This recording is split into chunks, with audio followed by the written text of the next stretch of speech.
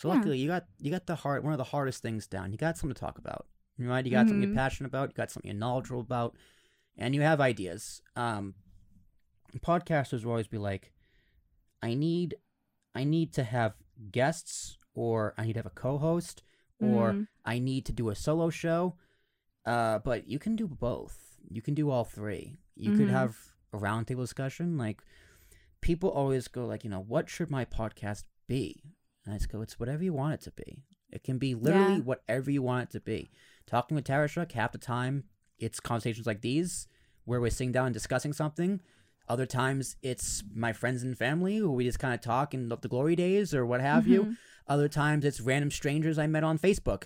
And other times, it's me and Christian in this studio asking random lists of questions. But it's all the same podcast. Yeah. It's all the same podcast. It's just, what's the podcast this week? It's whatever I want it to be. So, would you rather have more guests, more solo shows, or what would you prefer?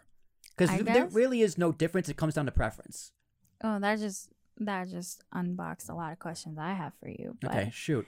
To answer your question, I rather have more guests because I can also much contribute to this field. I can only talk about what I'm going through. But what would be cool is if a lot of people started talking about what they're going through, so that the ones that are depressed, the ones that are, because there's a shortage of doctors in this country. Like, there's a severe shortage. And my theory is that a lot of people are looking at this field like, oh my God, I have to sell my soul and not do anything else for a decade.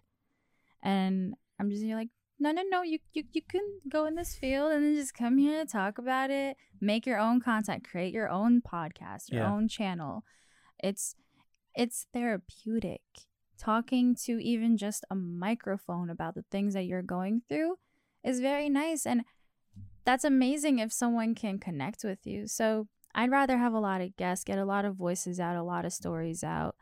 My question for you is, if a medical student wants to create a podcast, do you think, like, for example, like me, should they have that niche? Should they kind of use it like a diary? Does it matter?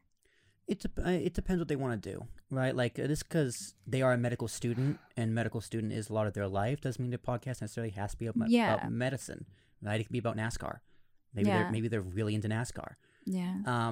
But if they're looking for it to be a part of their career, I think it should be about medicine. It should be about what you're doing. You can talk to your classmates. You can talk about what you're learning currently. What someone, their studying process. And we got a final coming up. Like, how are you prepping for that? Yeah. Right? Because it's just a way to bounce off ideas. Like, it's pretty much a conversation you'd have at the lunch table, just microphone instead of like a sandwich. A lot of students stray away from things like that because they think it's going to be so time consuming and it's going to take them away from their studies. Is it time consuming? Because I personally don't think it is. Like you just said, it's a lunch table talk. Just record it. Yeah. Well, it doesn't have to be. Like, what I do is incredibly time consuming. That's because it's my job, right? I make it time consuming. In reality, all you really need, if it's if it's in person, you need a little more equipment because you're going to need 2 mics. If it's over remote, like if you're at home and you want to do it over Zoom and the guest wants to do it over Zoom, you only need a USB mic. It helps if they have a mic, but they don't necessarily need one. Successful podcasts don't need this crazy grandiose. They can just start with anything. They can start with anything. As long as they start. Yeah, as long as you start. So does it need to be time consuming? It doesn't have to be. It can help. Like, you want good sounding audio. Video helps because it's another medium. There are other avenues to do, but if it just kind of is raw and gritty, that can still be successful. Because look at the biggest budget podcast. Like, if CNN came up with a podcast, no one listens to that. No one cares. they can put $1 million behind it. People don't care. People care more about what you have to say than how it looks like when you're saying it. And so I love how we're tying these two together. It fits perfectly. Would you say that there is a possible way of also making money when podcasting? Yeah. I'm asking because medical school is expensive. And if someone can hit a hobby or an outlet or a way of expressing themselves and just getting out of that field for a moment, like an hour a day, just get your head out of there and make money while doing so, like doing something fun, that is also a great thing. So how would one do that if you can do that? That's a great question for Jared. But making money through working podcasting, with APS. yeah, working with APS, for a medical student, it would be hard because, you don't have anything to sell, really, right? I guess it would just be your audience. It would be your audience. So you would want to find sponsorships in the field, like... Actually, that's not hard either because there's so little people doing this right now that... If there's a hole for it, you can find, like, BetterHelp. I think that anyone who wants to create their channel can easily get sponsorships from a lot of brands. BetterHelp is someone who does advertise on podcasts. Okay. And you know BetterHelp, it's like online therapy. Yeah. Yeah. So they do sponsorships. They do a lot of YouTube channels as well.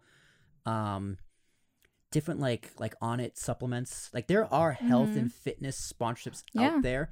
What I would do is if you're trying to find sponsorships, go listen to podcasts that are similar in your field and just listen to their ads and just jot down the advertisers and just find a pattern.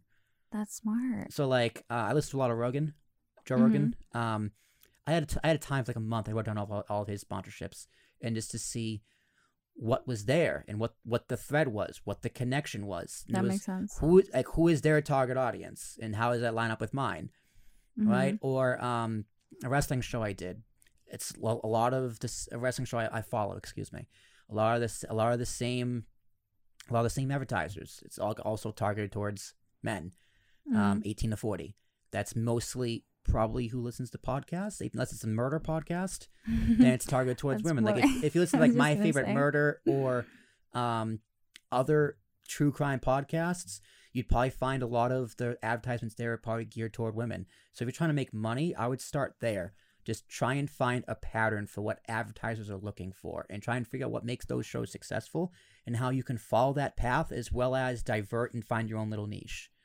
There's definitely a way of doing it. Yeah, but if you want to make money, the first thing you need is an audience.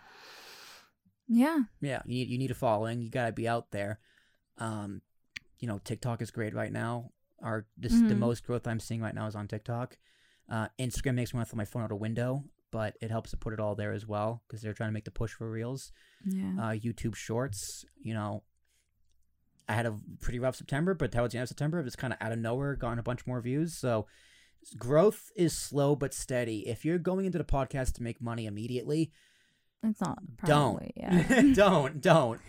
I'm saying they should get into it because it's very therapeutic. Yeah. I mean, it's always cliche to a point, but yeah, I've called podcasting therapy for years. I am my most authentic self on a podcast. It's like,